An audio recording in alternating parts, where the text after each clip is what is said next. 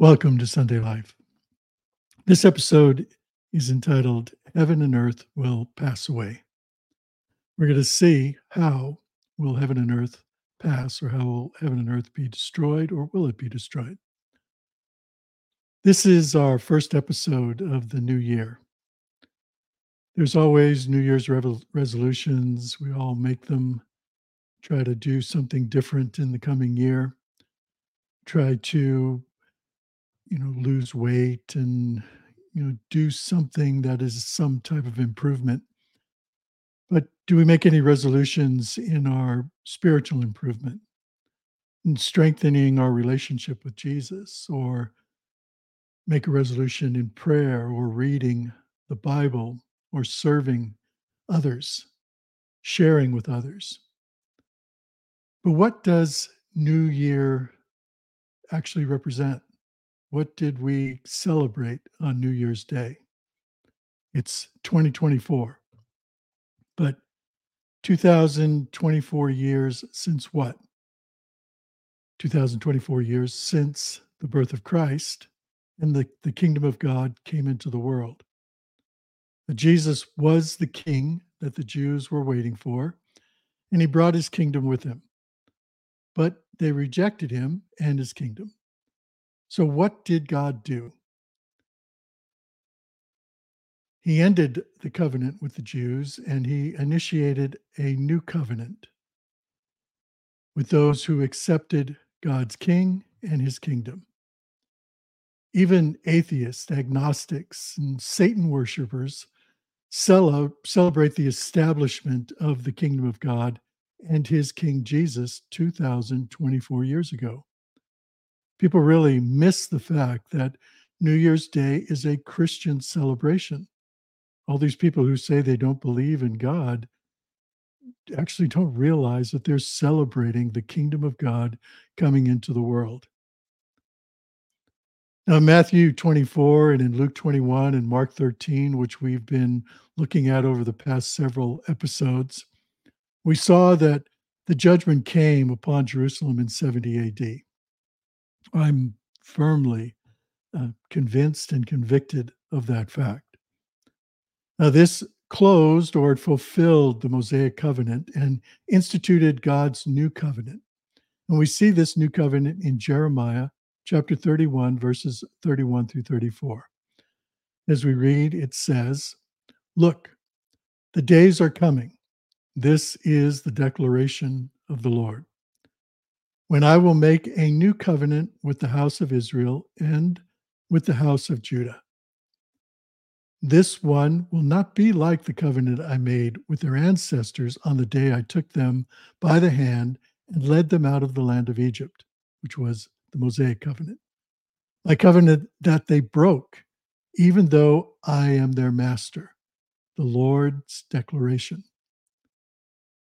"Instead, this is the covenant I will make with the house of Israel after those days," the Lord's declaration.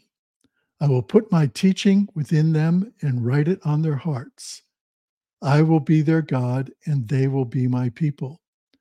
No longer will one teach his neighbor or his brother, saying, 'Know the Lord,' for they will know me from the least to the greatest of them. This is the Lord's declaration." Now, knowing God from the least to the greatest of them at this time with this new covenant is through the Spirit. Everyone knows who the Lord is through the Spirit of God. There is teaching in our doctrines, in our theology, but no one has to teach who the Lord is, for we will know him. As it concludes here in Jeremiah, "For I will forgive their iniquity and never again remember their sin." So Matthew 24, Mark 13, Luke 21 mark the transition from the old to the new.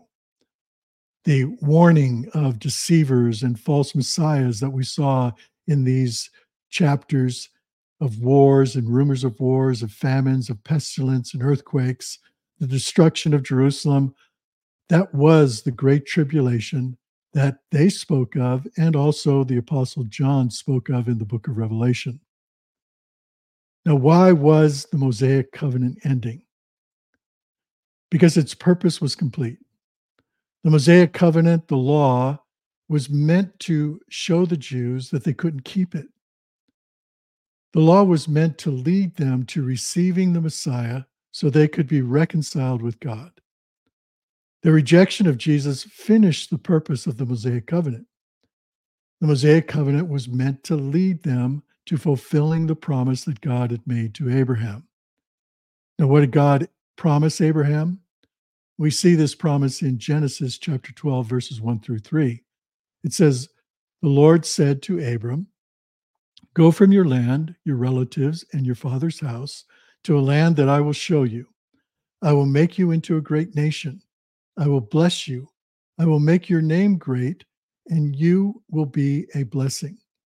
I will bless those who bless you. I will curse anyone who treats you with contempt, and all the peoples of the earth will be blessed through you.'"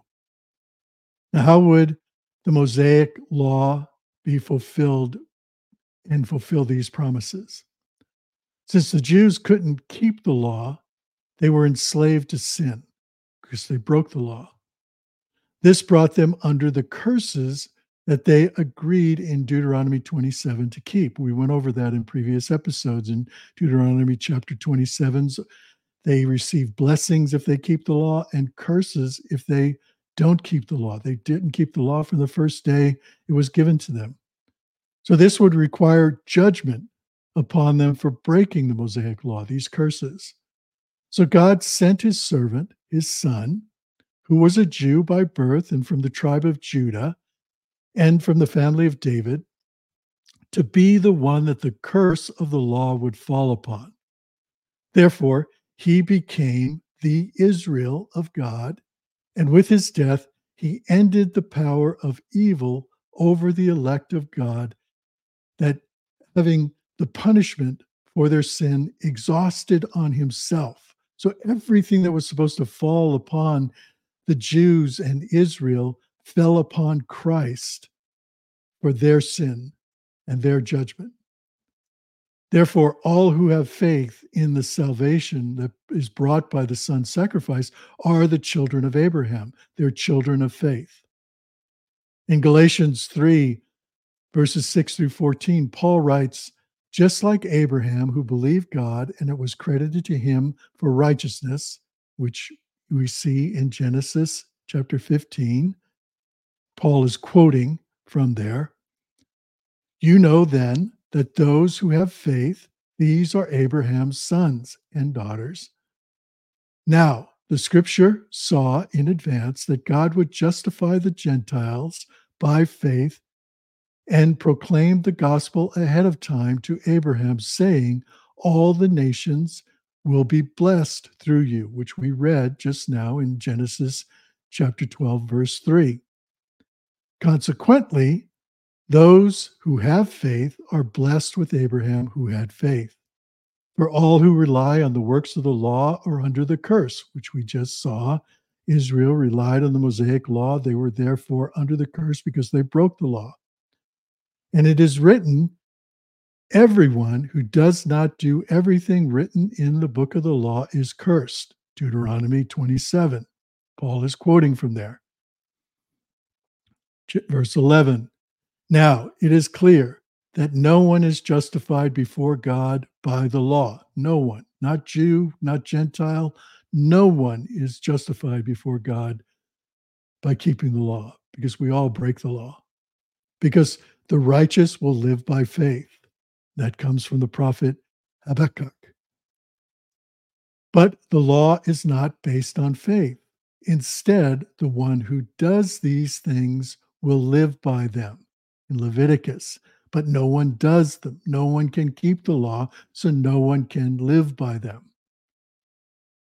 Verse 13, "Christ redeemed us from the curse of the law by becoming a curse for us, because it is written, 'Cursed is everyone who is hung on a tree.'" Also, Paul is quoting from Deuteronomy chapter 21. The purpose was that the blessing of Abraham would come upon the Gentiles by Christ Jesus so that we could receive the promised Spirit through faith. That Spirit that we talked about, that everyone will know who he is. We receive that in the new covenant because Christ became the curse for us and received our punishment. So we see that with the resurrection of Christ, death was defeated and the new covenant began. And the kingdom of God was established in heaven and earth. The old heaven and the old earth passed away with the old covenant. And with the new covenant that Christ was bringing in, we have a new heaven and a new earth. The old heaven and the old earth, in that sense, were destroyed, and a new heaven and a new earth were instituted. The Great Tribulation that took place in 70 AD was the pivot from the old paradigm of darkness to the new kingdom of God's light. This was the shaking of the heavens and the passing away of the earth. Now, Jesus states this in the parable of the fig tree that he told his disciples in Matthew chapter 24, verses 32 through 35. He says, "Learn this lesson from the fig tree." Now, many people misinterpret this and they say this fig tree is a representation of Israel. This isn't what Christ is saying here. Learn this lesson from the fig tree. As soon as its branches become tender and it sprouts leaves, you will know that summer is near. In the same way, when you see all these things, recognize that he is near. When you see all what things? When you see Israel being reinstituted as a nation? No. When you see all the things that he talked about just previously here in Matthew 24, when he's talking about the wars, the rumors of wars, the diseases, the pestilence, the army surrounding Jerusalem, when you see these things, then you know that summer is near. And when you recognize that he is near at the door. Truly I tell you, this generation, which generation? This generation, the generation we're living in, or the generation that he's talking to, the generation that he's speaking to? That generation that he's told all of this is going to happen, that's the generation that will certainly not pass away until all these things take place. There's no tribulation coming in the future. We're not waiting for a tribulation. The tribulation, the great tribulation, the shaking of the heavens and the earth, the passing away of the old heaven and the old earth took place then. That was the pivot. Jesus says in verse 35, heaven and earth will pass away, but my words will never pass away. I mean, that it's just amazing what Christ says. In Mark 13, which is the same Olivet discourse that we read about, discussing the same things, it says exactly the same thing about the fig tree that we just read in Matthew, or we see here on your screen. But in Luke chapter 21, which again is the same discourse, in that about the fig tree, Jesus says, in the same way, when you see all these things, recognize that the kingdom of God is near. In Mark and Matthew, it says he is near instead of the kingdom of God. What does this show us? That he, Jesus, is the kingdom of God. This is why the Jews miss their Messiah and why so many of people today also miss who he is. The kingdom is the king, Jesus. And the king, Jesus, is the kingdom. I mean, it's mind-blowing, right? When you go through those verses of scriptures and it states plainly exactly what's happening, it's just mind-blowing.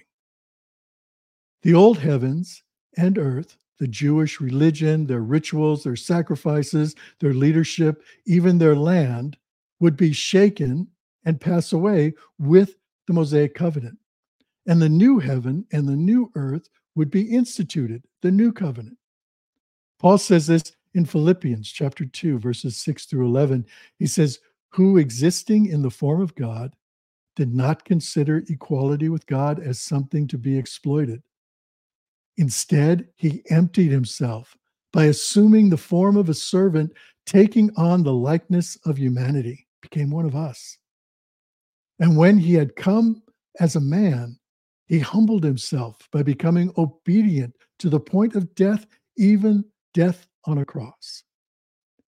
Verse 9, for this reason, God highly exalted him and gave him a name that is above every name, so that at the name of Jesus, every knee will bow in heaven and on earth and under the earth, and every tongue will confess that Jesus Christ is Lord, to the glory of God the Father. Before the death and resurrection of Jesus Christ, no one knew who he was. He was no one. He had no influence in the world. Now listen to what Paul says in Colossians chapter 2, verses 13 through 15. And when you were dead in your trespasses and in the uncircumcision of your flesh, he made you alive with him and forgave us all our trespasses. He erased the certificate of debt, which with its obligations, that was against us and opposed us, and has taken it away by nailing it to the cross. He disarmed the rulers and the authorities, and he disgraced them publicly. He triumphed over them. No one knew who he was before he died. No one knew who he was before he was resurrected, but the world knew who he was after that. The prophet Isaiah said in Isaiah 51:6, look up to the heavens and look at the earth beneath, for the heavens will vanish like smoke, and the earth will wear out like a garment, and its inhabitants will die like gnats. But my salvation will last forever, and my righteousness will never be shattered. Mind-blowing. God's salvation is Jesus Christ. It will last forever. Heaven and earth will pass away. The old heavens and the old earth passed away, and we received a new heaven and a new earth through Christ and through the kingdom of Christ. Paul acknowledges this pivot in Romans chapter 8, verses 1 and 2. He says, therefore, there is now no condemnation for those who are in Christ Jesus, because the law of the Spirit of life in Christ Jesus set you free from the law of sin and death. No guilt, no condemnation, no judgment. Before the death and resurrection of Christ, in the old earth and the old heaven, there was plenty of guilt, plenty of condemnation, plenty of judgment. But now, with the new heaven and the new earth and the new covenant, there is no condemnation, no guilt, no judgment, because God remembers our sin no more, all for all who believe in the Messiah. Mind-blowing. That generation that Jesus was speaking to would not pass away before the old heaven and the old earth would be removed and the new heaven would be revealed. Listen to the writer of Hebrews in Hebrews chapter 12, verses 24 through 29. Jesus, the mediator of a new covenant, and to the sprinkled blood, which says better things than the blood of Abel. If you remember, Cain slew Abel, and it says in Genesis, God asked Cain, where's your brother Abel? And Cain said, I don't know. Am I my brother's keeper?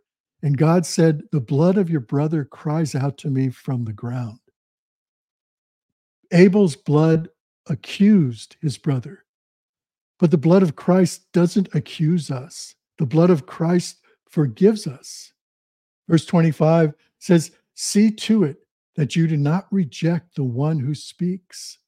For if they did not escape when they rejected him who warned them on earth, even less will we, if we turn away from him who warns us from heaven, where Christ is seated now in the kingdom of God at the right hand of God. He warns us from heaven. His voice shook the earth at that time. When Christ walked the earth, he shook the earth, right? He shook the kingdoms of the earth at that time. But now he has promised, yet once more I will shake not only the earth, but also the heavens. And that shaking comes when he is removing the old heavens and the old earth and putting us under the new covenant. This expression, yet once more, indicates the removal of what can be shaken. The old things are what's shaken. That is, those created things, so that what is not shaken might remain. What can't be shaken? Heaven can't be shaken. The new covenant can't be shaken. Jesus Christ can't be shaken. Those things will remain. Therefore, since we are receiving a kingdom, the kingdom of Christ, the kingdom of God that Jesus brought with him, that cannot be shaken, let us be thankful. We may serve God acceptably with reverence and awe. We serve him in his kingdom. For our God is a consuming fire. And that consuming fire fell upon Jerusalem in 70 AD. Yeshua HaMashiach, Jesus the Messiah, or Yeshua means salvation, HaMashiach means the anointed one. Jesus was the anointed salvation of God that he brought to earth. When Jesus died, something happened that made the world a different place. I don't know anyone that can argue with that. The death of Christ, look throughout the world, look at everything in the world, what we just talked about, New Year's Day. People celebrate that for 2024 years. The birth of Christ, the initiation of the kingdom, the death of Christ. From that point, the world became a different place. And the first indication of the world changing was 3 days after his death, he rose from the dead. Death was defeated. Before the death and the resurrection of Christ, death ruled the world. No one beat death. But 3 days after his death, the world changed. The heavens were shaken. The earth passed away. The old earth, the old heavens passed away when Jesus was resurrected from the dead. Death was defeated. With the death of Jesus, God exhibited his love for mankind, for his son exhausting the consequences of sin of humanity upon him. And with his resurrection, God proclaimed the glory of his son as the ruler of the new heaven and earth. The death of Jesus destroyed the old heavens, and his resurrection destroyed the old earth. We now live in a new heaven where Jesus is seated at the right hand of the Father with all power and authority in the visible and the invisible creation. We now live in a new earth where the gospel of the kingdom is overtaking the entire world. Something we'll talk about more in the future. And in the future episodes, we're going to look at what it means for us as believers that the kingdom of God is already happening, but it's not yet fulfilled. We're also going to see God's original plan for humanity and how believers in Jesus Christ carry out that plan in the world. As we close, remember how Jesus taught his disciples to pray. Our Father in heaven, your name be honored as holy. Your kingdom come, your will be done on earth as it is in heaven. Jesus is ruling in heaven right now. His kingdom has come. Therefore, he's also ruling on earth right now. Right now, all power and authority has been given to Christ in heaven and on earth. All we have to do is access that authority and that power with Christ, his love for us, his graciousness for us, his compassion for us through faith. God's will be done on earth.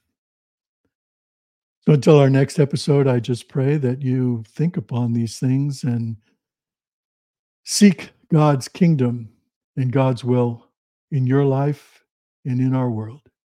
Thank you, and God bless.